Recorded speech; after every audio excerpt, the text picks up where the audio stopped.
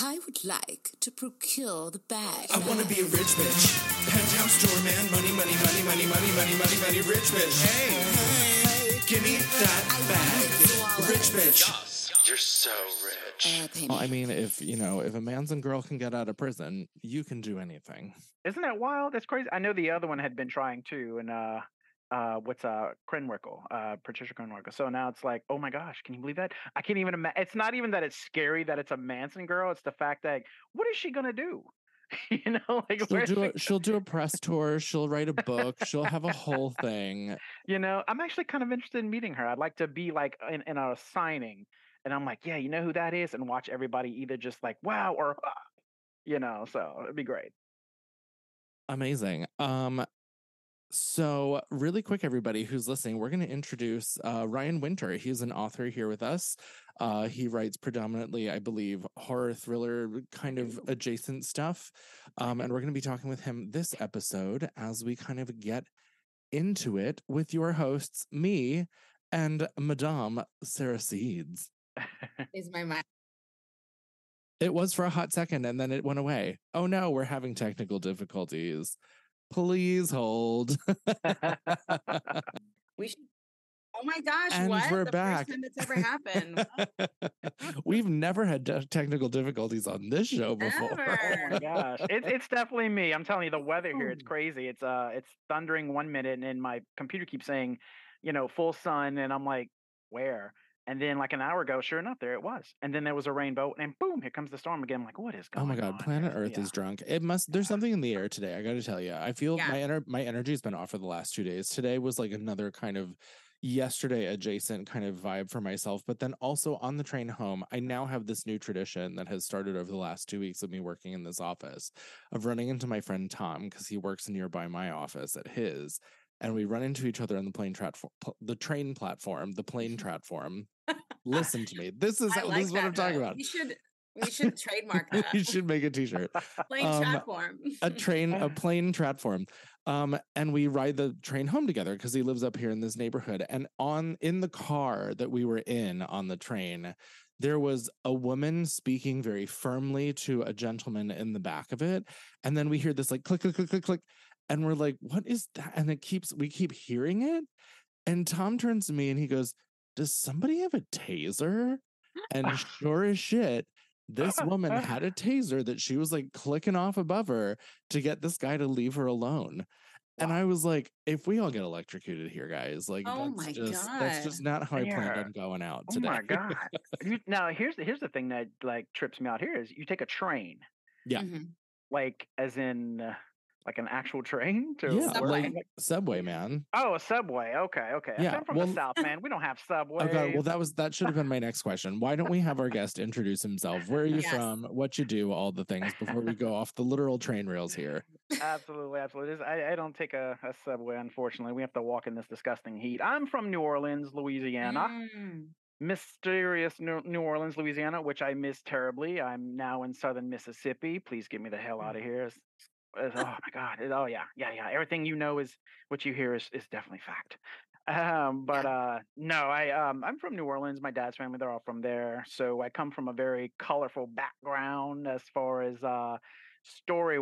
It's no surprise that I'm a storyteller. It's either that or a drunk or a liar or all both. It's New Orleans, so you know how that goes. Or a fortune teller. Whatever I can do to make money.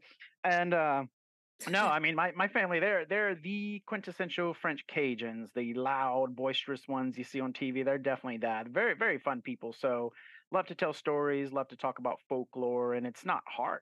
It's not difficult. Being Louisiana has such a crazy history. Folklore like Taylor Swift folklore. Oh God, even she would blush. Let me tell you. Wow. I'm sure. No, I love New Orleans. I was there on a trip, and it's just such a magical, weird place. Mm-hmm.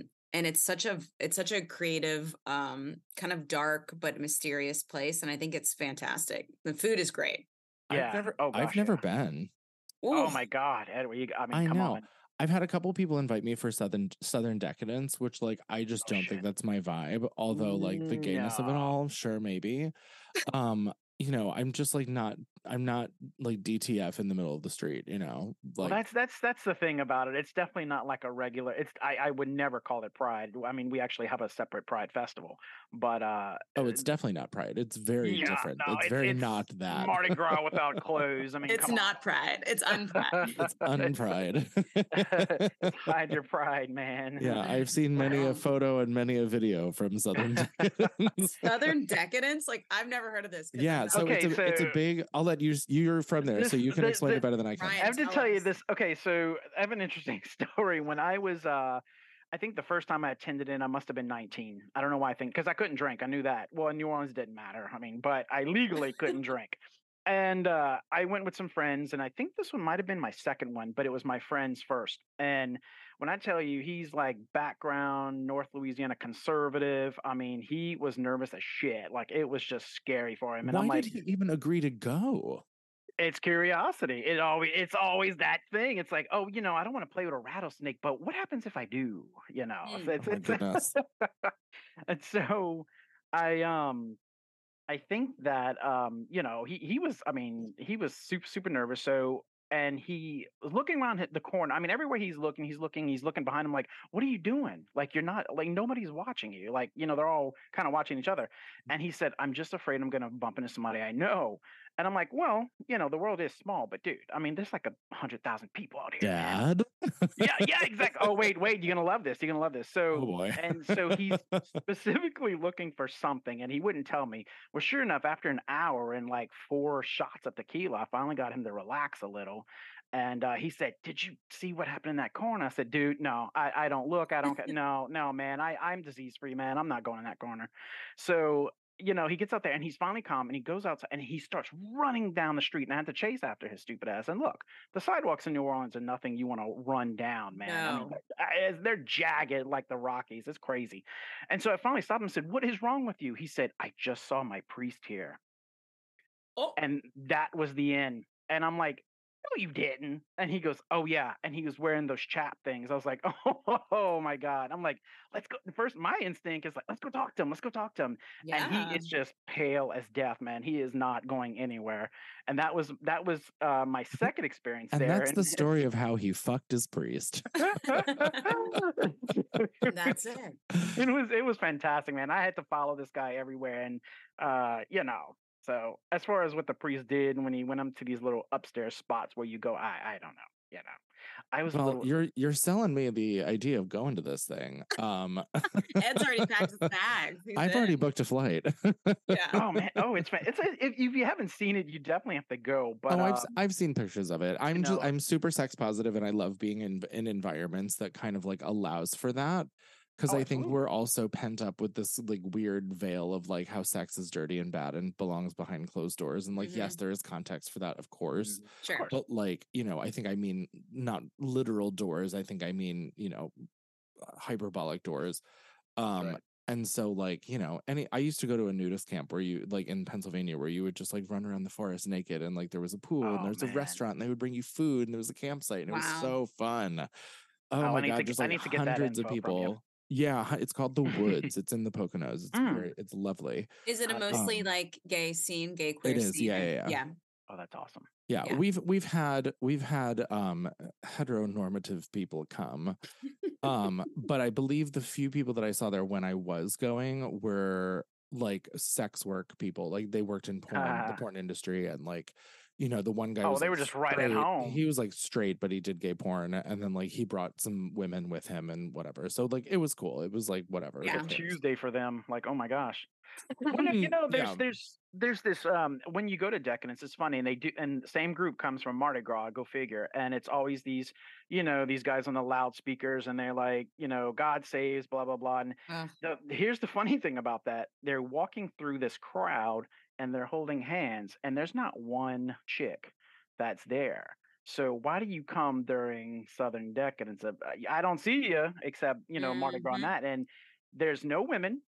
So if these guys have wives or girlfriends, nowhere to be seen. And they're sort of like holding each other's hands or they're holding each other's shoulders and they're going through this crowd while they're chanting. And it's interesting. God saves. His load for Southern Your decadence. love for Southern. That reminds me of the Mermaid Parade in New York. It's different though, but I've gone a little every less year. sexy, Pretty but sexy, still but not like as not like that, not like that. not like that. It's a family thing.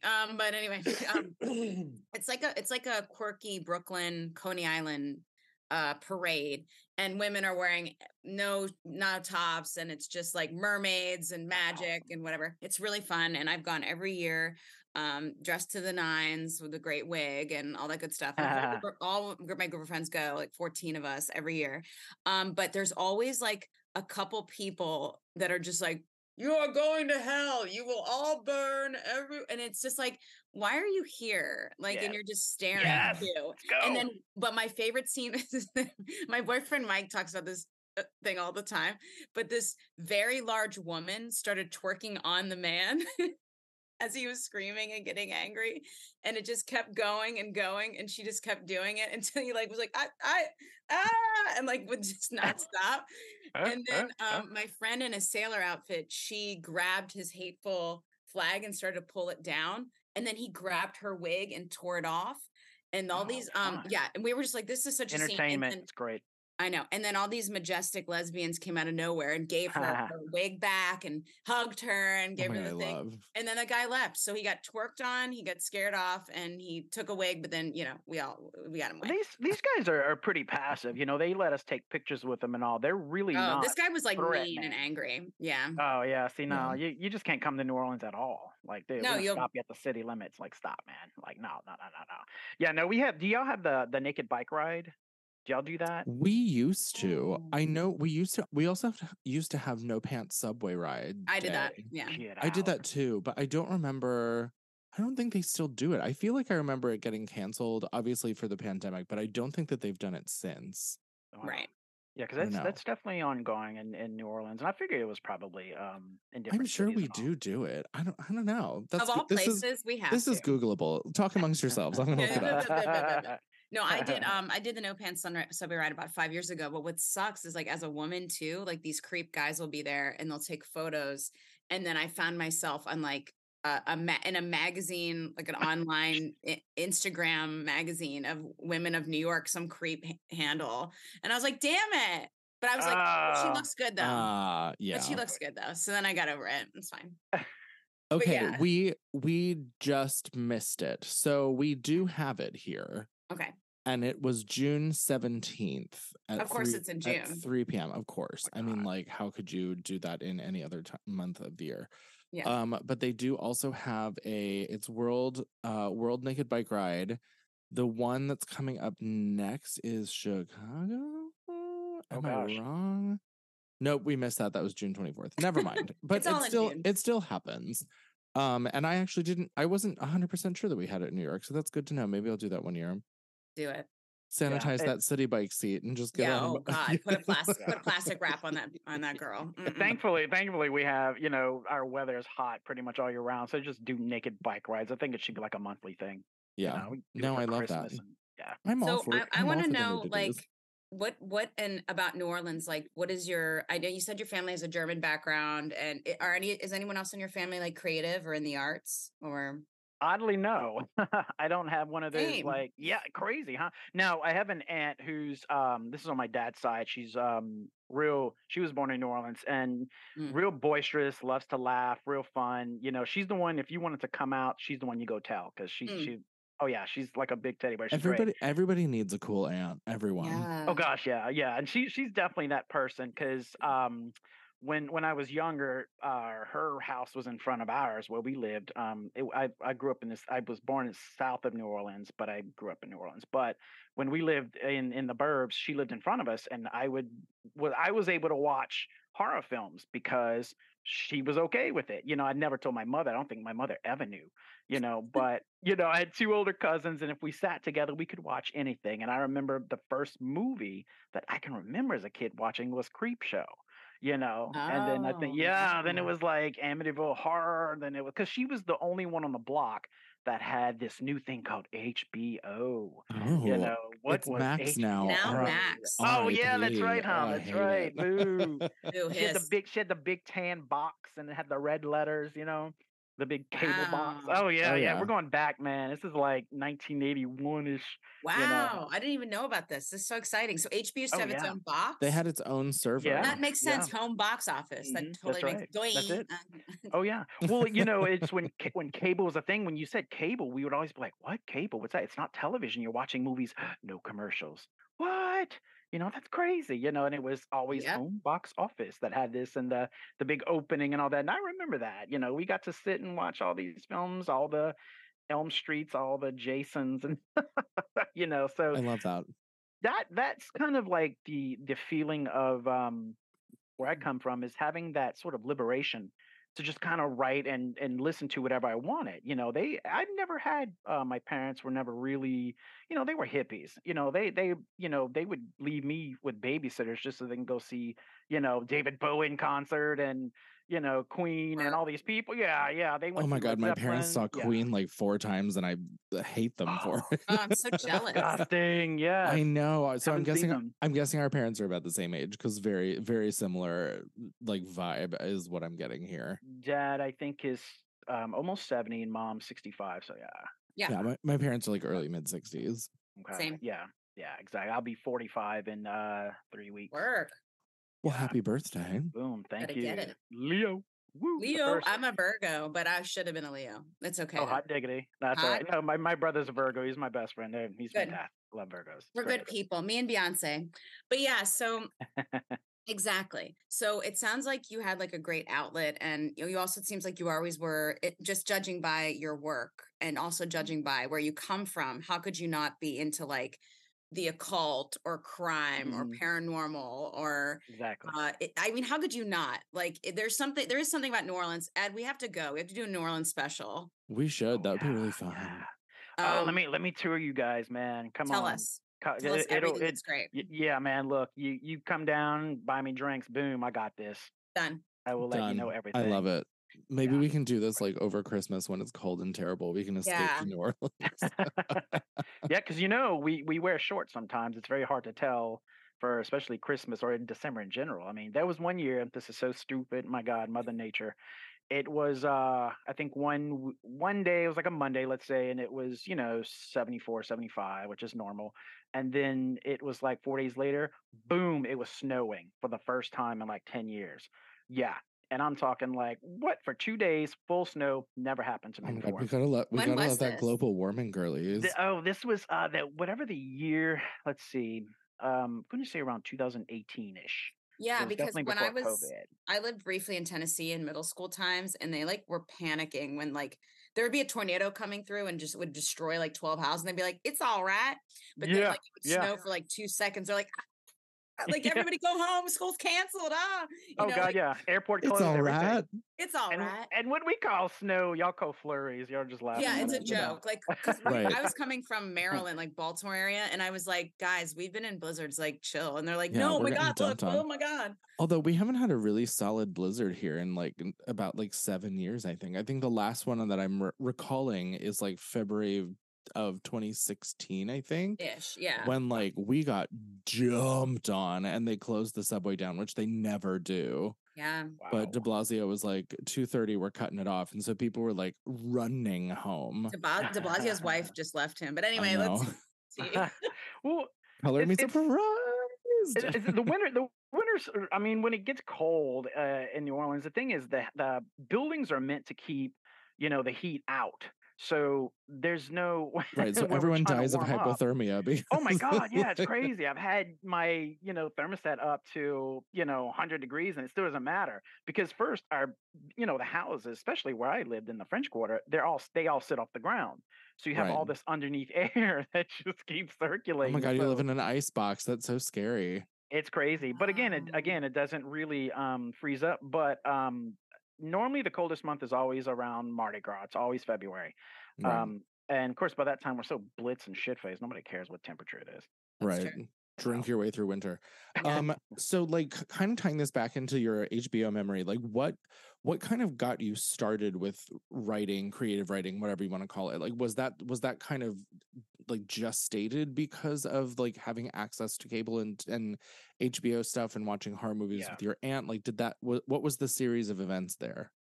It's definitely was a sort of a domino effect. It started, of course, that was the seed that was planted, you know. From then on, you know, I moved over into books, and I think I was at, 8, 9 years old. I'm telling my mom, like, I want to read all the horror greats, and she's like, no, you don't, no, you don't. And so she gives me this copy of, I don't know if you remember the children's illustrated classics, those little thick books. I mean, they're real, real cute, but they were black and white. But oh man, I think they still sell them today. Mhm. And I think my mom was trying to indulge me, but trying to do it kind of like, well, if it's one of these old classics from the 1800s, it's, maybe that won't be so bad. So she gave me the Dr. Jekyll and Mr. Hyde one. Ah. And oh man, you know the story, but have you read the story? Mhm. And it was the first time I think I noticed that, something that you write on paper can literally just scare the shit out of you just as quick as these movies I've been watching. And So I think true. she inadvertently pushed me into the pool a little bit more. And then around that time, I had there was an assignment in God, I'm going to say third grade, and we were allowed to go into groups and write these short stories. And I was a very shy kid. It's crazy. No one believes me. None of my friends like, yeah, right. I'm like, no, no, no. I didn't talk to anybody. And I had a bully on the playground, and his Mhm. name was Guy. Go figure. Oh, So yeah, a bully named Guy. Hey, Guy. So gross. and he was in my class, of course, and I just knew she was gonna group me with that dick. So I was not, I didn't want to be in a group. So I'd say, "Can I do it by myself?" And she's like, "Well, okay, okay, no problem." And my teacher was cool. She knew what I did. She would give me books on the sly to read because I was a huge reader. She saw it. And we, as poor as Louisiana's education was, I was surrounded by books. I was surrounded by books, and we would go to the library, the school's library, and then they would read to us, and our teachers would read to us. Well, anyways, so I wrote my story, and I don't know how long it took, or 3 or 4 days. Well, she gets these papers back and she tells the class, and she's sending them back to the group. She said, "Great stories, great stories." She goes, "But there's one I really want to read you guys." And guess who didn't get their story back? And I'm going, "Oh shit, I'm gonna get my ass kicked." Like so. And I knew it was going to be me. And she's, "Oh, Ryan's written this really cute story, blah blah," and she's reading it. And I mean, through the whole thing, the class is so quiet. I'm thinking, God damn it, they're looking at me. I know they're looking at me, and I'm just kind of looking down and all that. And right at the end, when she finished it, they stood up and clapped. Like, Mm. yeah, it was the weirdest thing. So that was kind of like, oh, kind of like that moment, like, wait a minute, So it's recess, and I remember just standing with some friends and all that, and I saw them kind of clear out. I'm like, what the fuck, you guys? All of a sudden, here comes Guy, and I'm like, oh, this is it. Here comes the pounding, man, from a guy named Guy. And he kind of taps me on the shoulder, and I see him. I was like, yeah. And he kind of looks up at me like that, and he says, "Loved your story, dude." And that was it. And he never fucked with me again. And so I think Wow. that showed the power of, again, damn it, something that I've written, something that I can write. And from then on, that it just kind of it snowballed from there. You know, going into horror now, another interesting story that my poor mother, God, my poor mother, God bless her, I love her. This whole time, she's trying to keep me away from all this shit. And once again, I think I was about to turn 12. Pet Cemetery was all the rage. You remember when Oh the movie yeah. came out? Oh my God, yeah. Oh my God, saw it at a friend's house, scared the crap out of us, but I loved it. I loved it. I loved how they would kind of peek their hands and all that, which I never did. I was a weird child. Hmm. Hmm. So I begged her. I'm like, my birthday's coming up. Whatever you want, blah, blah, blah. I said, "There's a book I want." And before I can even get it out, she said, "Nope, I already know what you're going to say. You're going to want one of those damn Stephen King books." And I'm like, "No, no, yeah, yeah." And she just refused to give me this. And I was like, well, so I had another cool aunt. Like I said, I come from an awesome family. My Aunt Justine, we call her Aunt Just. And Aunt Just is kind of she's a fun chick, but she's a no nonsense. No means no. She says no, that's it. You don't argue with her. And she was going to take me out to dinner that night. And we went to the mall, and oh my God, I'm going to be dating myself right here for sure. But there was a B. Dalton booksellers in the Mm. mall. Oh my God, B. Dalton's. You remember them and Walden Books? That was the other one, but I love B. Walden, I Dalton. loved Walden Oh, books. Yeah, I yes, remember yes. Walden for sure. They B. Dalton, man, that was my haven because I knew they had this damn book. And so I went straight for it, and I went straight for the aisle, and she's following me and all that. And here it is, the paperback, which I still have, by the way. through everything, through Katrina, through moves, through breakups, through you name it, through Mm. presidential hell. So yeah, still have it. And so I pick it up and I said, this is what I want. And she kind of looked at me and she said, really? I said, more than anything, ain't just. And her response was, okay. And that was it. Nice. And I brought this home and my mom was livid. I think she even tried to hide it from me a few times, but I think from then on, that was it. I was hooked. And of course, I read this book and carried it around like a Bible. It was the scariest thing. I had an adult horror novel in my hand. And from then on, that's, for Christmases, for my birthdays, I asked everybody, I'm like, this is what I want you to get me. And there was no stopping. My poor mother just kind of, well, shit. I was sneaking my brother into movies like the original Chucky and things like that. So, Yeah. and I used to terrify the crap out of my sister by one time I did this and it was for her birthday. And she was, she had some friends over for a slumber party and she's bugging the crap out of me. I'm trying to read and I'm trying to write these stories and they're screaming in the next room. So I took she had this really tall Barbie doll type thing and it had the little arms. Well, I broke all the arms off and the legs and I suctioned them to my face and into my chest and I had all this Nice. ketchup and so it looked like it was popping out of my body and I came screaming into that room, and I was just kind of telling them like, oh my god, it's coming out, it's coming out, it's coming out. And these girls were just, that was it. I was like, yeah. How old are you? Was that a my size Barbie? Yeah, it was one of those big ones. I had the hand would come down, it would hang past my chin, and it kind of suctioned them. I don't know how the hell I got on there, but it was worth it. Oh my god, it hurt the next day, but it was worth it. But I was probably 12.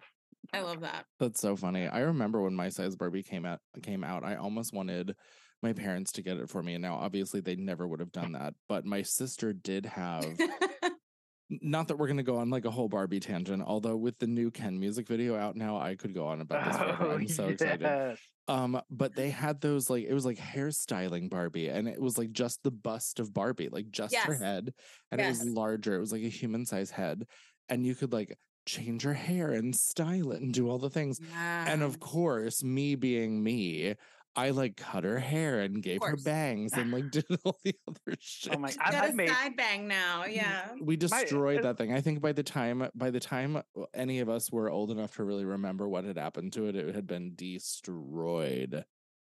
Well, that hair is like plastic hair. Yeah, it's right. It's made out of like recycled trash bags or something. One time I was left super in the into sun. My Little Ponies. That was my thing. So I wasn't super. Oh my I God, like to braid their hair and like do all their like. We had one that when you squeezed its ass, it said different things, and so we as children would run around the house and just be like, "I love you, comb my hair, I'm pretty, I love you," and it was just like this cycle that like every time you squeezed its butt, it would say one of those things. It was basically the horse Barbies because it was like, they horse all were like Barbies, yeah. It was like blah blah blah horse and magical crystal princess horse and then doctor horse and you know what I mean. But they were all like fabulous and you could do their hair was like on point and I love. We had some pretty fabulous toys in the 90s, but not to derail this whole conversation with Barbie and My Little Pony. Oh no, I play with Barbies. Like I said, I turned one of my sister's baby dolls into Pinhead one time. That was fantastic. Oh God. I kept that forever. Oh yeah, it was fantastic. It was great. She let me.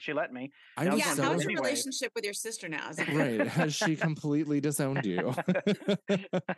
Oh, she's a great gal, my sister. I love her.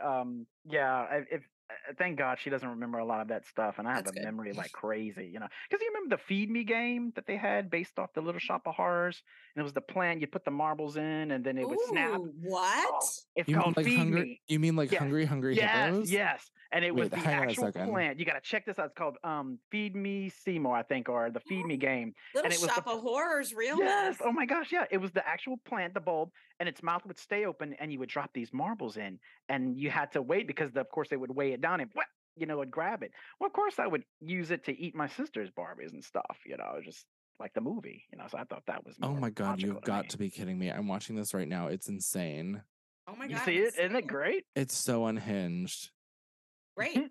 Well, it sounds like pure camp. It just sounds like a campy game. It does.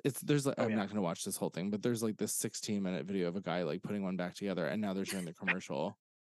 Oh my God, it just like snapped at your hand. That's so funny. Yeah, it literally just like the movie. It had the pod. It had the pot. Oh yeah, it was fantastic. Oh my God, Sarah, The maybe we feed me. need to buy this for my pilot. Yeah, just play it live. Just No, play but it on seriously, no, set. you're giving us so many ideas. But yeah, so it sounds like you had a lot of really fun experiences as a kid being yourself, which is so cool. And that, Yeah. and it seems like that was such an empowering moment for you at school to be like, what you've written has changed people's thoughts about you. It's also made people kind of open their mind a little bit because Guy's not going to come after you now. He's like, Right. good job, bro, or whatever the hell kind of. They used all of them. It got around, especially Dude. around high school. It got around like, oh, don't mess with him. That's Stephen King Jr. right there. He'll word. Oh yeah.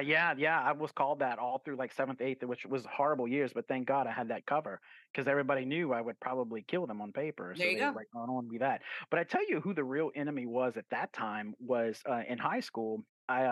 Were the teachers going from like elementary into high school. The whole attitude changed. It seemed to where they were, handing me books and encouraging me. Whereas in high school, they were more like, "Oh, you need to stop doing that. You need to grow up. You need to stop that daydreaming." And I'm gonna tell you 2 good examples, and this will never leave my head. And once I get up and get that Academy Award, I'm gonna mention it real loud and proud. Um, I used to skip out of high school to go watch movies being made in the city. I had a friend of mine who owned a movie studio. It was kind of, little independent studio. And this older gentleman, and I guess just took a shine to me, saw that I, wanted to do this. And I would, instead of skipping out and going drinking or cutting up or whatever, I went watch productions being made. It's what I wanted to do. And and look, I got on some interesting. I saw Aerosmith videos being made. I've seen Leanne Rhymes videos.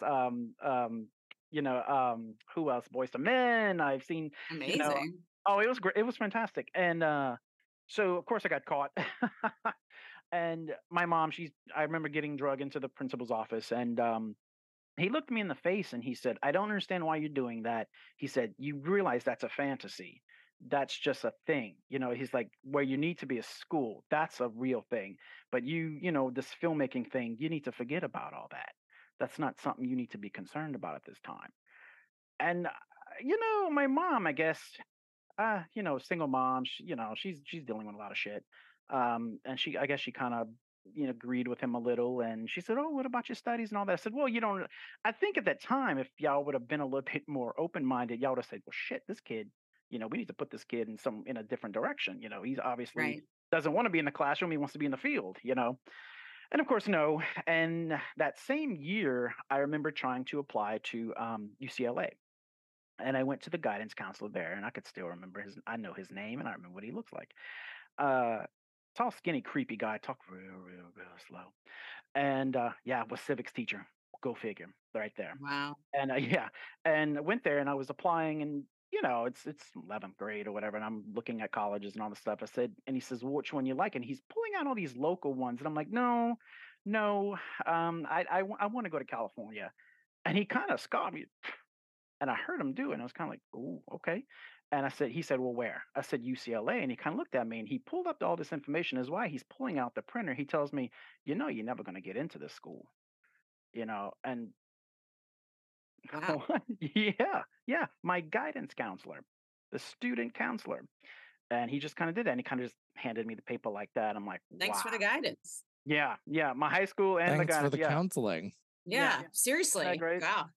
A lot of no's at that time. And of course, my mom, she single parent and working all the time. And I don't think she really saw what was going on in any of her kids. But again, it's not her fault. I mean, we're talking about the 90s. I mean, there's no internet. There's no there's no way to look and see like what can we do, and she comes from a very basic background. She didn't go to high school and things like that. So I don't think she understood or saw the potential there. So it was something I had to create myself, Well, and that's to also the best of my abilities. That's also something I'm actually really excited to see from generations like after us that are younger than us, because they did grow up with information to see what is out there, to see the world from the comfort of their home and understand the scope of what they're capable of doing.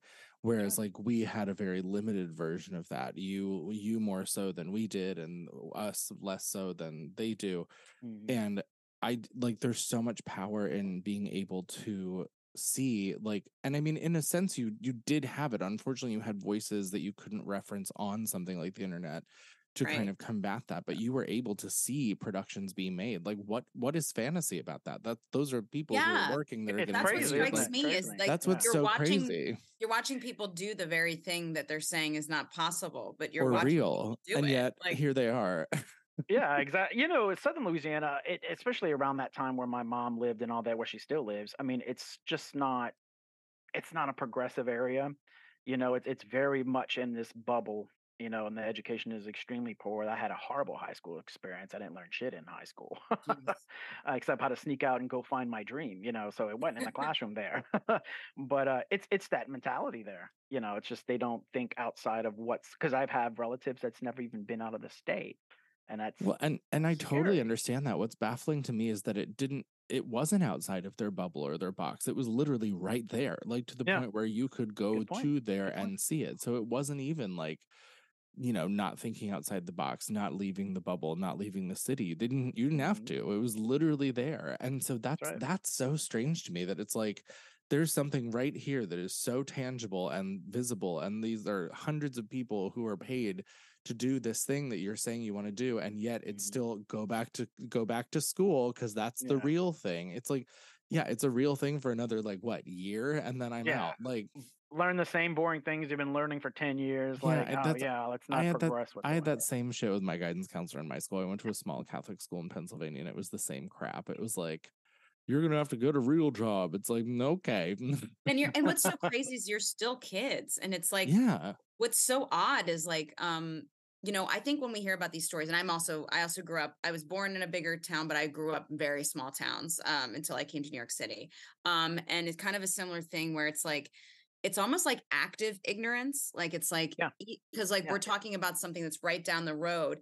They know, but they don't want to engage. It's almost like it's fear. It's all fear based. That's a good way to put it. That's a really good way to put it. Yeah.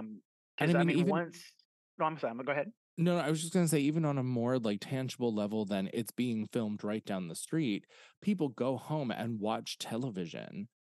Like you're talking about having the HBO box. Like how do you think that gets made? Like, how do you does think that's exactly? Like, is that charity? Like, what do you think? Exactly. What do you think that is? Like, someone makes those things, man. You go to here's the the Cineplex down the street, and at the time in that town where I was, you had to go into New Orleans for one of the bigger places, but they had these little two screen theaters, and I mean, who you go to these movies, and people say, "Oh, this is a fantasy. It's fantasy." Like, there are thousands of people on just one production alone.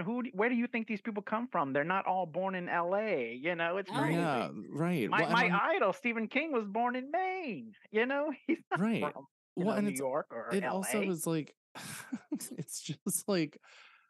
And I think we talk a lot about like SAG-AFTRA and like the strike going on with WGA and everything else right now too, but it's just like it's a business. Like this is like how shit gets done, and to the point of the strike and all the negotiations going on now, like the number one thing that people did during the pandemic and do otherwise is get themselves entertained through streaming services and other like forms of internet through media consumption.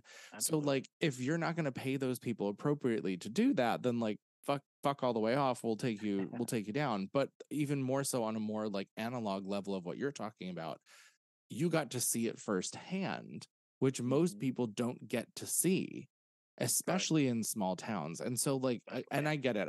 I too am from a small town, like seeing a film set, seeing something like that. Of course, like everyone in the town is like, I think of like Music Man when the Wells Fargo wagon comes in and everyone's like, what's happening? What is this?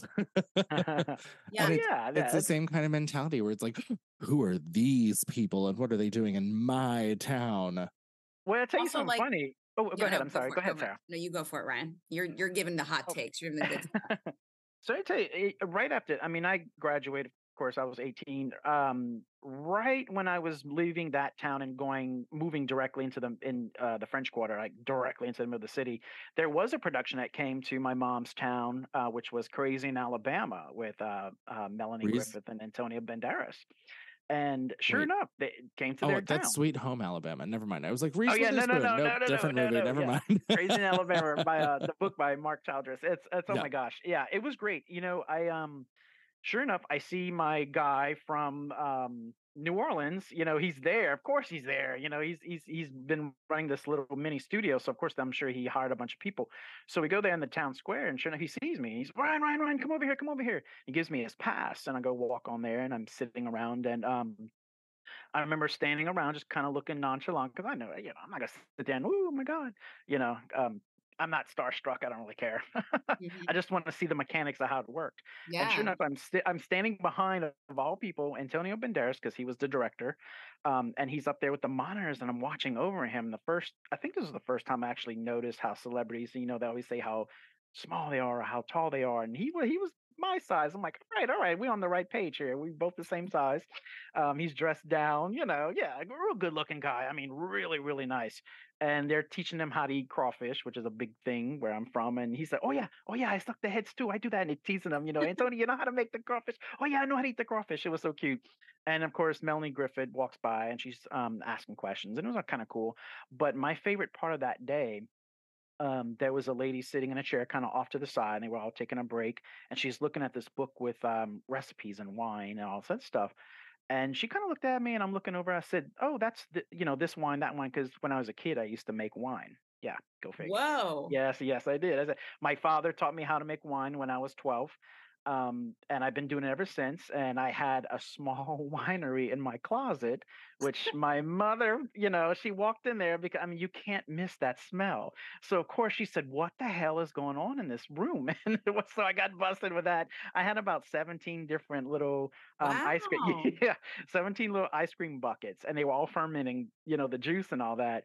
And of course, she tried to derail that and telling me that, oh, you're poisoning all your friends because I was selling it to the neighborhood kids. I mean, come Oh on, my God. God. yeah, of course, What was and I the was. vintage? What was the name of your wine? Like, I want to Oh, know. I have a list. I'd have to drag it out, but there was one. It was an orange wine that I made, and I called it the Godfather because it burned. Oh yeah, it was Lord. strong, and like Love an idiot, that. I didn't take the peelings off. But yeah, Was and it like brandy based or was it like, it's if you I would use the big ice cream buckets, and you would mm, put the fruit with the water plus the yeast and the sugar. You had to put a okay. certain amount of yeast, and it would ferment within a week. Um, there was one that was really great that I made out of blueberries, and it was like a champagne. And the only reason why I know that is because it exploded. So I had it Ooh. in. Yeah, I took it out earlier than what it should. I think I took it out on the fifth day, and I put it in a Mm. Crown Royal bottle You're because they supposed to say wait it's till the seventh day according to the Oh book. yeah, oh yeah, oh yeah, definitely. And I stuck it in this little thin bottle, and I put it in the ice chest that I had it, and I was high. And all of a sudden, I can remember hearing, and I mean, all this. Thank God it was an ice chest. All this glass would have went everywhere. And I'm thinking, man, it carbonated. I'm like, fuck yeah, champagne right there, blueberry champagne. I did it. I You know, love that. Oh my I God, love that your blueberry your mind champagne was like, though. I have a solution. It's champagne. it I get was great. And I still have the log from back in God, this had been 93, 94, and I still have the log I'm of the still stuck original. on blueberry champagne. I want to try this. This sounds Yeah. Very so easy, when we very come to easy. New Orleans, I will let you know. You And will it please come better to make be the us some in an blue. ice cream you will blue come to the bunny Ryan bucket. Winter class of fermenting fruit. Exactly, exactly. So getting back to my original, no, I because I knew all this from wine, and I had studied it because I took French in high school, and my mom's side, they're all my great grandparents, they're from France. So I knew, the Oh. culture and all that. Oh yeah. And I studied it in high school for fun and because I knew it already, and I learned oenology, which is the study of wine and things like that. Yeah, 13 years old. Anywho, I remember standing over this lady, and she said, "What would you pair this with?" And I think it was like a pork roast. I said, "Oh, you know what? This." And she looked at me like this little 19-year-old talking about French wine and pairing it with her. She said, "Really?" She goes, "I would have never thought that." And I said, "Oh, and look at this, blah blah blah blah blah." Anyways, and we're talking. She said, "Are you on the crew?" I said, "Not really." I said, I'm kind of a student, And she said, "Okay." She said, "What do you do?" I said, "Well, I want to be a screenwriter more than anything, and I want to be a writer, but definitely would like to be a screenwriter." She said, "Well, you can send some things to our company." And I'm thinking, who are you? Who is this lady? Come to find out, I'm walking away, and she's shaking her hands, and I introduced myself, and she says, "Oh, I'm Deborah Hill." And I'm like, "Deborah Hill? That's the producer of Halloween. That's John Carpenter's ex-wife." Oh shit. Okay. Yeah. And I'm like, what? You're telling me this now as we're walking away? Like, I have so many I questions. love John Carpenter, one of my favorite people. Yeah, that's Oh so my God. cool. She produced the Halloween films and wrote them with him. They were married at the time. She's a huge producer. She did The Dead Zone. I mean, she did all these movies. Clue, I mean, Wow. yeah. Oh yeah. Deborah Hill's, she's been in the business a long time. Sadly, I heard a couple years later she had died from cancer or something like that. Yeah. But I was very privileged and to see that I still have letterhead with her name on it because it was Deborah Hill Productions. I'm like, so I got to sit there and I didn't talk about movies. I talked about wine pairings with Deborah Hill. So That's actually really cool because not a lot That's of such a people cool say story. that. I'm sure a lot of people spoke to her Yeah. about film, but you spoke to her about wine because Well, you know and what you're that's doing in that closet. well, Yeah. Oh right, yeah. but Oh yeah. it's also like, all these people are so tired of being talked at about these things. Like Yeah. I'm sure she was like thrilled to talk to someone about something that was not the project that they were working on, or tell me about the industry, or like what do I need to Yeah, do to break exactly. into the industry? Like, shut Exactly. up. Yes, Yeah. talk to me about wine. Now, not to say I didn't send it because I did. I did send two two Oh, screenplays that you I was got to working on at take the the time. end, Right, hun. take the But end, Oh but like gosh, yeah. And sure enough, she wrote me back. She said, very interesting. She said, it's not first, but she said, I see something here. She said, keep going. That was the last aw, time I I talked to hope her. that's in a It frame was. somewhere. I do. I have it. Good. I really quick want to transition over to your books and the life of them moving forward. So, yeah. we're looking at two different novels that you have. You Mhm. can kind of pick whichever one you want to start with first, which is the new one, which I believe is Wake the Devil, and It then is. Ravish is your previous one. Yes, yes. Wake the Devil actually started around 2004. I was living right in the middle of the French Quarter. And at that time, I was really, I guess because I was in young 20s, so I was starting to really understand what New Orleans was, the history. It wasn't just going down bourbon and seeing titties and catching beads and all that, what people think, and it's really not. That pisses me off more than anything. Mhm. But I started really understanding the history and meeting a lot of writers and people there. And it's so much different from where my mom was, because now being in the center of it all, you're meeting all these, eccentric people, these artists and painters and musicians and all that. So I got to go and do all that. And at that time, I was looking for something to write about, and I came across the idea of the Axeman murders of 1918 New Orleans. And I talked Ooh. to a lot of people from this area, that were older than me. That was like, anybody said it? Not that I expect them to be around in 1918, but no one ever mentioned this. And every time I would talk about it, they're like, "Oh, I never heard of the Axeman." I'm like, serious? And it was always a footnote in these guides and like haunted history New Orleans, and it would be kind of like this one chapter. So I was like, man, I need to write about this guy. And there's a beautiful center right in the middle of the French Quarter. I encourage anybody to go that wants to learn history. It's called the Williams Research Center on Charter Street. And it was this big, like, kind of stone brick building, and it looks like an old precinct, back in the 50s. And I think that's what it was. Beautiful building, had the old, the marble floor and the big windows, gorgeous, gorgeous building. And I started pulling microfiche of all the dates that were in that.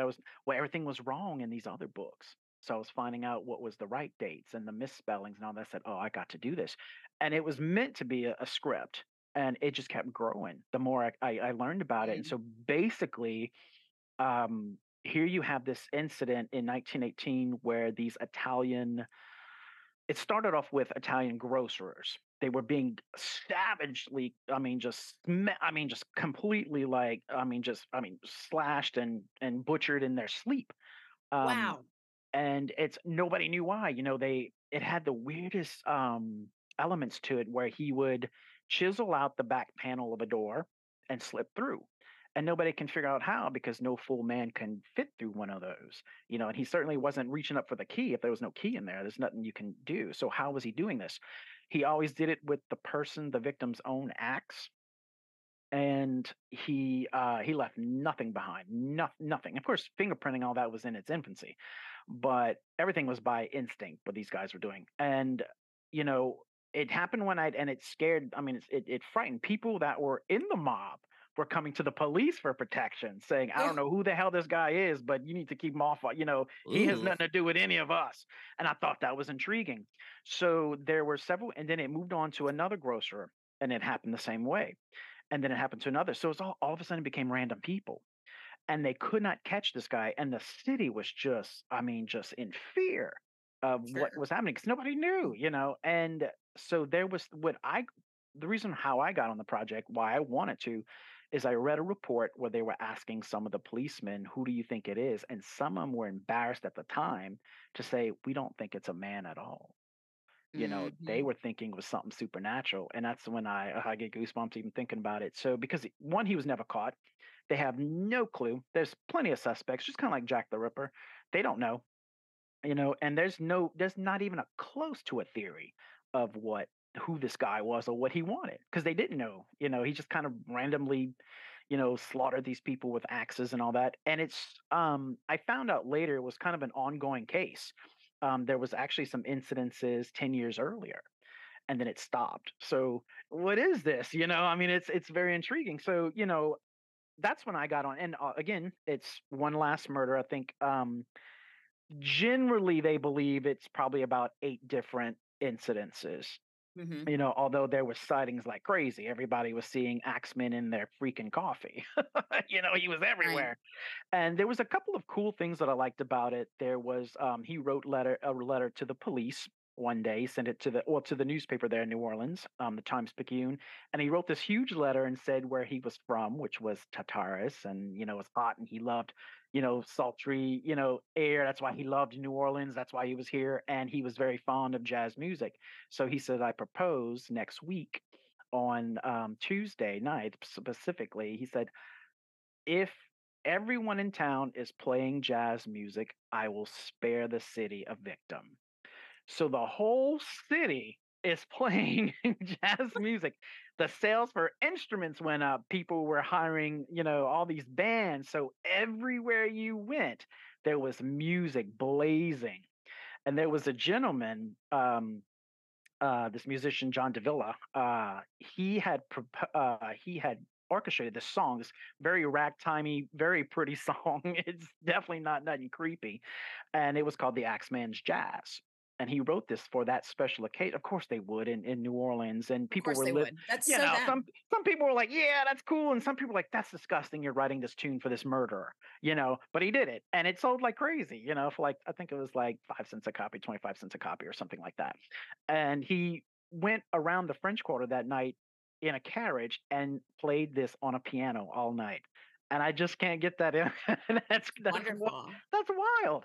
And so there's also another incident. I think it was that same night, and in my book it's that way, where there was a fraternity, Tulane, which of course is a big school there in New Orleans, one of our top ones, and there was a frat from Tulane that invited him to come to a stag party, that they were going to say, hey, look, we won't, we'll leave the doors open, all the windows, don't chisel nothing, don't break nothing down, we'll leave everything open and you can come to our party.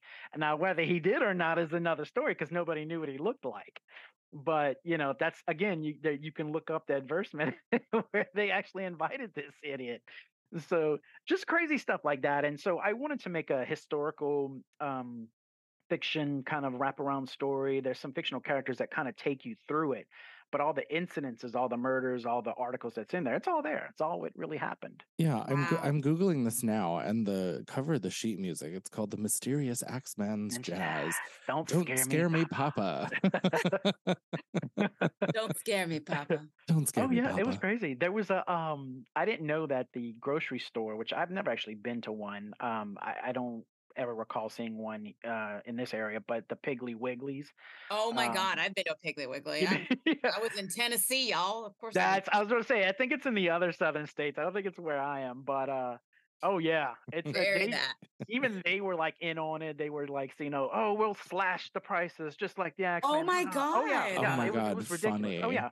Oh yeah. I found that out later too. I was like, oh, I got to put this. Leave it to humans to capitalize on like serial murderers. But also like what a interesting survival technique to mentally get through it. They're like, fuck, you know what? Like, here's a song for you, boo boo. Let's have that jazz. Let's slash some prices of our meat. Like, let's do it. Exactly. Just do it. And that's very New Orleans of them too, because I've noticed, like, I went to the Voodoo Museum in New Orleans, and I just love that museum. Yeah. And just the obsession with like, yes, and you know, this person was kind of like, wow, you guys are really in, and I like love it. They love their history. It's Yeah. a city that's in love with itself. And I try to make the city a character in the book because in fact, when I write it, I write the city, capital C, because it is one of the characters. Oh my God, Ryan, I did that in my book too. Every time I talk about the city is capitalized. Yeah. Very Sex in the City of you guys. Yeah. I know. That's why I did it. Yeah. I did it because I'm Carrie Bradshaw. These are very like two locations that are very have a personality, which I really love. God, yeah. And I think that's why I love New Orleans so much, because I've lived in New York now for so long, most of my life now. Well, the biggest chunk.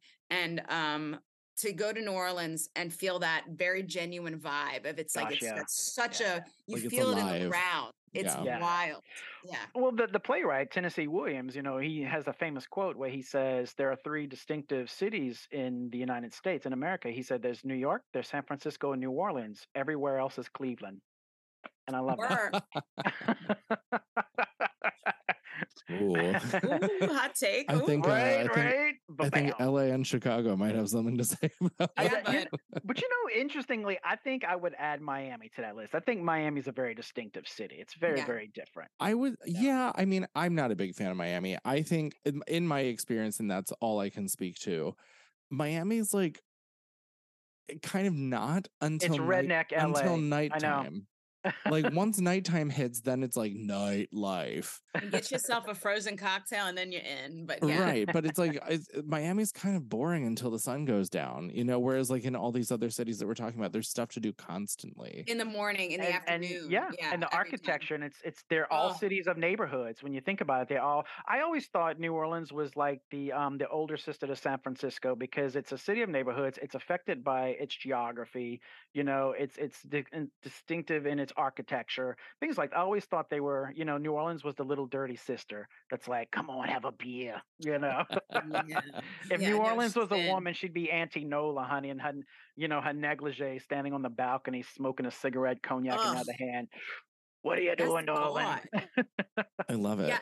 I get to why, like, because I was into the Anne Rice novels when I was younger, and I read all of them covered. Yeah. Okay, work. I was going to ask you about that. I didn't want to take from because your story sounds fantastic, but I just wanted to say, I'm feeling like tastes of like, I love how she integrates, like you're doing history with, more drama and more, just like kind of making it your own while also investing in these characters and these historical places and incidents. It's a big part of where we are here in the South, and especially New Orleans. I'm just going to say New Orleans because some of the other states I've been and lived in, but New Orleans especially, it's attached to its history, and we relish it and we love it. It's a lot of places like, I don't know about my city, but we do. We keep emblems. I don't know if you can see, there is above right there. Oh yeah. That is cool. the cover of a sewer main.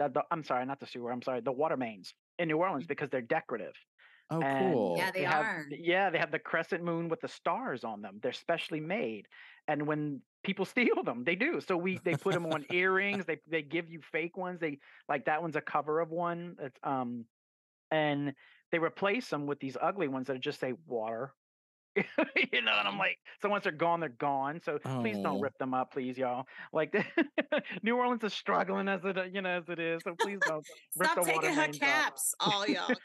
Please, oh my gosh. So yeah. Oh my God, I love it. I mean, that kind of already lends itself to being like a pretty great feature. Easy. But for time, I would love to move on to Ravish. Talk to us about Ravish. Yeah, I want to hear about her. Now, this is an interesting thing. I rarely dream. My ideas are always inspired by something I see in the news and things like that. The world's a sick place. We know this. I love it. And, at the time, before Ravish was done, I left New Orleans, I'm going to say about 2017, came out of a horrible relationship. Well, it was a good one that ended bad. Let's just say that. Had to leave the city. The rents were flying up because of a lot of New Yorkers moving in.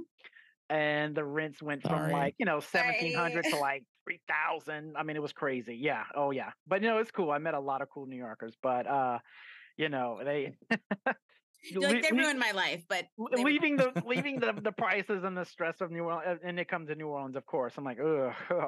New Orleans, like, but so I had to leave, and this was a little bit of serendipity, I guess, in a way, because I moved to a friend south of the city. My mom, I wasn't even there, I think maybe a year, and my mom got breast cancer. Oh. And so she really needed my help. So this couldn't have worked out any better. And she went from stage 1 to stage 4. I mean, almost overnight.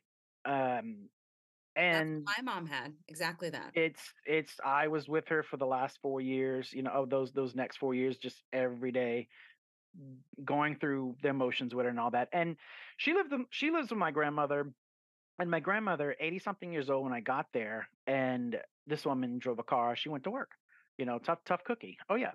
And I mean, it was like God. Within, I think, 6 months, I moved in with them to take care of her. She lost her eyesight. She lost her hearing. She fell down. And I'm like, so of course, my grandmother, all of a sudden, her life is just completely different. We had to sell her car and go through that. And, Mm-hmm. and my grandmother, she's not an easy person. She's not the sweet granny type. She's an old So, Southern broad. Yeah. yeah. She's What the fuck are you She's a doing? battle yeah. axe. A battle axe. Oh yeah, I call I it the love a gremlin. I battle call it the axe. gremlin, too. but it's cool. But oh yeah, she's the gremlin.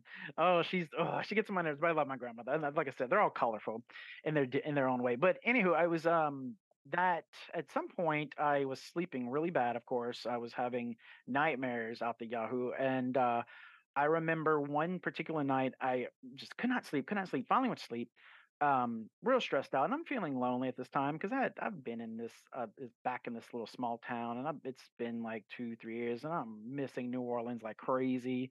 I can't really go anywhere because I can't leave these two, because New Orleans is only like 40 minutes away, but I still couldn't do it. And so I remember dreaming I was in this bed, like almost like the old hospital beds with the wrought iron, And I remember being I felt like I was pinned down. I remember trying to get up, and my hands were out, almost like a cross, and I was stuck. And I looked toward the left, and I remember seeing this door slowly open, of course. And I'm like, oh God, what is that? What is that? And when I shifted my eyes to the front of the bed, somebody was standing right there. And I couldn't really see except his eyes, and they were purple. And I remember this bleary blue, just this bright, bright purple. And I remember just being scared to death. And I kept saying, "Who are you? Who are you? What do you want?" And all I kept hearing was he was kind of giggling. Just I can still hear it going, like he was mocking me. And so after a while, I said, "What do you want?" And he says, "Don't you love my eyes?" And I'm like, "No, hell no! You scared the shit out of me." And he says No. they're green like yours. I'm like, "No, they're not. Yours are purple. They're bright, bright purple." And he kind of went around the side of the bed. By that time, I had woke up. I didn't think about it too much. About a week later, sure enough, I call him the purple-eyed stranger. He came back. I was in the same damn bed, and the room was a little different though. And sure enough, he was standing at the front of my bed again.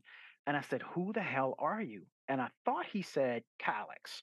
That's how I can remember it. He might have said something else, so I wrote the name down, Calix. And I said, "What do you want?" And he kind of just did like that. He kind of pointed at me, and I'm like, "Oh no, no, no, no, no!" And I went to get up, and I can't. Well, he stands up, and he's floating literally toward me. And I remember this really interesting sexual component. Like, it was Whoa. like this weird, yeah. Like I was scared, but I was like, he's gonna bang me, man. Like, I could see him coming at me. Yeah. And he's gonna, the first thing I thought was like, "Are you an incubus? You gotta be an incubus. This gotta be what it is." Yeah. And he's literally eye to eye with me, and he's floating, and I could feel him fondling me. I could feel him. I could feel his fingers touching up my leg, and coming up, and I could feel it, like, oh my God, it's like, wow, that's really great. And when I went to look up again, he went, "Ah," he just kind of jumped at me, and it looked demonic, and I woke up. And so I had wrote it down. I was like, who the shit, Calix, incubus, gay incubus. And I'm looking through all Or these, yeah, it was crazy. So I I love the looked idea through, of a gay incubus. yeah, he's just like Well, see, that's the It's, thing. See, you have a succubus, which yep, is the one the women demons the that rape the female. men, and Right. incubus, And they so have her in everything. They have to like it's always exploitive at some point. It's like, all right, yeah, it's a succubus. We get it. It's always yeah, want to exactly. see a topless feet, a titties on screen. Yeah, We get it. yeah, exactly. So I'm interested in this incubus bibos. Okay. All So right. I said, well, I gotta, there's no, I'm not gonna call him a gay incubus because that's just boring, A And I said, ginkubus. so anyway, so like, so I made up a new word, and I'm looking through some Latin words for men, which it's men, male, Yep, virile, yeah. and so for some reason it just culminated into the word virillium. And so that's his species. That's what Calyx is. He's a virillium. He's a gay incubus.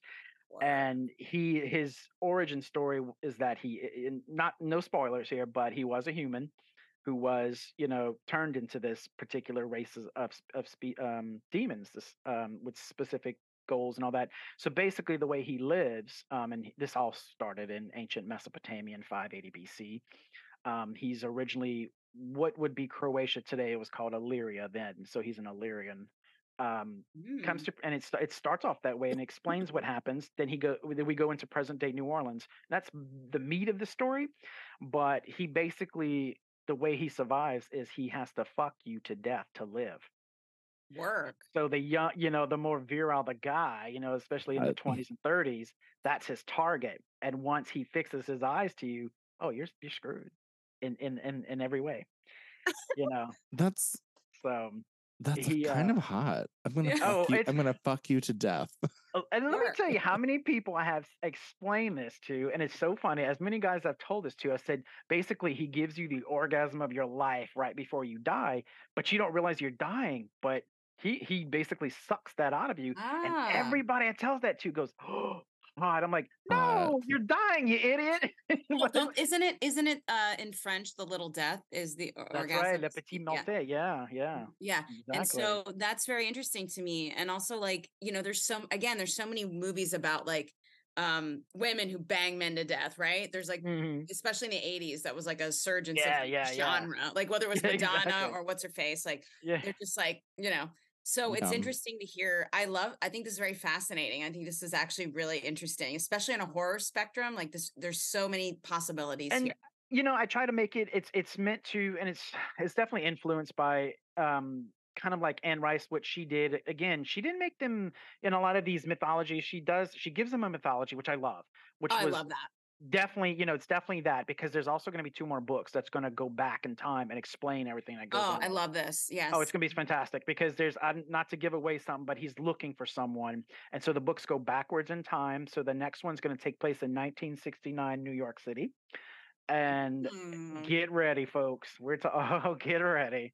Yeah, you're going to need lots of tissue. So as much as it's erotic, there is tissue this like story I'm gonna to this cry, or mythology. tissue. Yeah, I think I know what he like means. I'm Oh gonna... yeah. Come on now. You know what he means. This is the Christian Coalition. Come on now. Yeah, come on. Oh, thank God. They, but no, it's that, Yes, and God. the story itself in the first book evolves around him preying upon a circle of friends, but he falls in love with one of these guys, and shit just goes to hell, because that's just against their coda. They can't fall in love. That's what ultimately destroys them. So, and of course, there's a lot of secrets and a lot of twists and turns that happen, because this boy ain't what he seems, and some other great stuff. But I ain't gonna spoil it for you. But it's definitely worth the read. And where can people find these books, and where can they find you? It's definitely you definitely can find it on Amazon, because I self-published them both. Great. They both went through the ringer with traditional publishers, but everybody wanted to cut this and cut that. I'm like, no. They wanted to turn it into something else, and I'm like, no, we're not going to do that. So I self-published it. Definitely can find it on Amazon. I don't have a website yet, just because I'm still working on it. It's still being cleaned up. But right now, my Facebook fan page, which is Ryan Winter fan page, I prefer that because I can talk to everybody better. I love to interact with people, just kind of on a what they're reading, what they're doing, and I post a lot of my stuff there. It's just user friendly for me. I do have an Instagram as well that I post on, which is Ryan Winter, author Ryan Winter. I'm sorry. But yeah, the page is coming, but I really like working that way, because I like to talk with people. It's So just easier. So you had mentioned you have a show Bible for Ravish. Like what is kind of like the next step for that project? Are you going to be doing that also with the other book, or is Ravish kind of the focus? So I had a meeting with a producer a few years ago, it's probably about 2 years now, and there was some interest in with him and all that. And he said, "I really love this idea." He said, "This is so unique. I mean, I could see this as a series." And I'm like, I would have never thought that. I'm like, "Well, you sure? You think there's enough material?" He said, "Well, you have 2 more books coming." He said, "Man, you can really do this." He said, "I would encourage you to study how to do a TV Bible." He said, "I won't do it." I said, "I want you to do it." Yeah. Oh, okay. So I learned how to do it. Of course. I mean, I've been writing screenplays, for years and years, working in projects in New Orleans and stuff. And so that's set. There is some interest for it. And I've written the first 3 episodes, including the TV Bible. Wow. And now there's also some, and I don't want to say who they are, but there's 2 or 3 different, independent studios that are looking at Wake the Devil. I've already written a screenplay and already turned one in. So there is Great. some buzz about it. So, and which is funny because Wake the Devil is like 4 times bigger than Ravish. So that's the one everybody wants to be a movie, which to me, I would prefer it to be a series because there's just so many characters. There's so Yeah. many different things that, yeah. And then see, and Wake the Devil has this huge um, um, present day wraparound story, which I had to completely cut out for the screenplay. I just couldn't fit this into a 2-hour frame.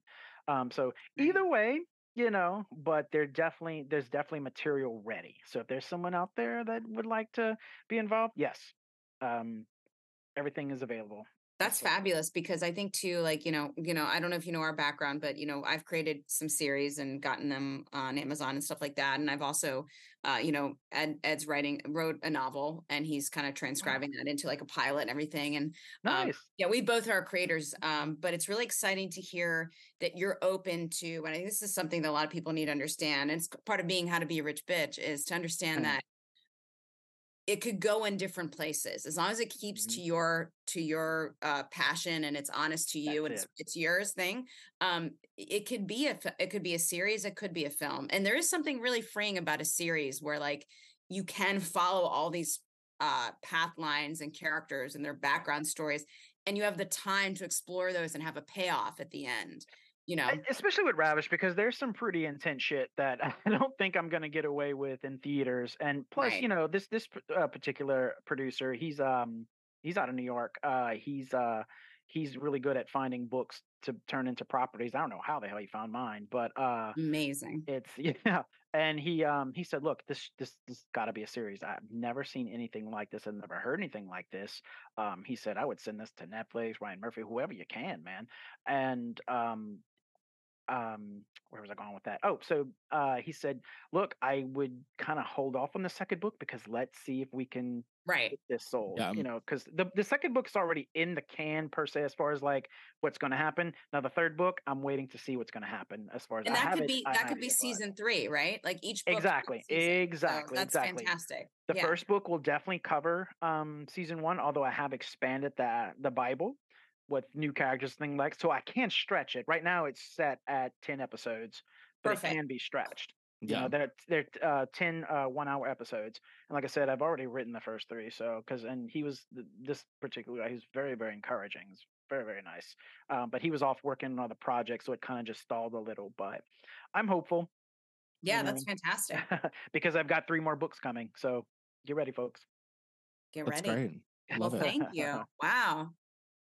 Yeah. Such a great conversation we had. I love all of know. this. I'm so curious to see which direction this goes in because obviously like a feature is different than a series. I'm always going to be partial to TV because you can do so much more with it, but I'm so curious to see how that shakes out and how close to the book it'll end up staying and I hope all of these things. Well, of course, but at some point, sometimes you have to kill your babies, as they say, of course. red pen it. But I love watching these things kind of unfold and see where they end up. Yeah. It's what I've always wanted, and it's something I worked in film. I have a writing partner back in New Orleans I'm still in touch with, and we created a series, sort of like a before Black Mirror was Black Mirror. We had already something already done that wound up. We did a short version of our pilot, and they had the Big Shorts Festival in New Orleans, and we won the top prize. And Wow. New Line Cinema and all these people were there, but nothing came of it. Like they never, nothing. We never got a call back, and we was like, wait, what? That was the deal, and but and we had written, I think 12 different episodes for the first season. Maybe it would work now because a lot of times it's timing, like there Yeah, are things that I've had, yeah. there's a lot of things I've had meetings for, like even 5 years ago, and they're like, that's way too left of center and crazy. And now they're like, oh shit, wait a minute. Like now we're even going farther than you were acting. And I'm like, well, what the hell? Like, come on. Yeah. Yes, I you never definitely see know. that. I love It's that. good to have that for on your back burner. Yeah. Well, Ryan, you're gonna have to keep us posted on what's happening with all the things, because I for sure would love to hear the progress of it all. And of course, like if you want to ask us questions or anything, you're more than welcome to reach out and keep a dialogue going. Yes. Because we love finding people who are doing the things that we're doing as well. Fantastic. Yeah. Well, you're in that great city of New York, man. Oh my God! Like I would be going a lot further if I was not in such a region, but no, I don't think that's true. I mean, I think especially with the internet now, like yes, maybe you would have different access to people here, but it's not like the internet doesn't exist. Like you can totally get shit. It's gonna get better. It's getting better. Sure. Yeah. See, I'm a people person. I'd rather be out there and talking to you. I get that. Yeah. Sure, but use what you got, man. Like yeah. Oh yeah. No, absolutely. I mean, I got it this far with it, so exactly. We're definitely entering a place that is not location specific for having a career in any kind of art form. It's kind of great. Back when I started, there was none of that. We didn't have any of that stuff, man. So we had to write. I remember printing out so many copies of screenplays because there were about 28 screenplays completed. So and having to send those out and going to the library and having to pay for so much money and 10 cents a copy. I know. Ugh, God. And mailing it and oh my God, the manila folders, oh my God. Oh my God. PTSD on the manila folders. I can't stand that color anymore. Why is it so lame? It's the worst color. Anyway, whatever. It is. Who decided that? Anyway. Well, Ryan, thank you for joining us. This has been a fantastic episode of How to Be a Rich Bitch. Yeah. Give me the dollars. Give me the dollars, and we'll see you next time. You're so rich. Payment.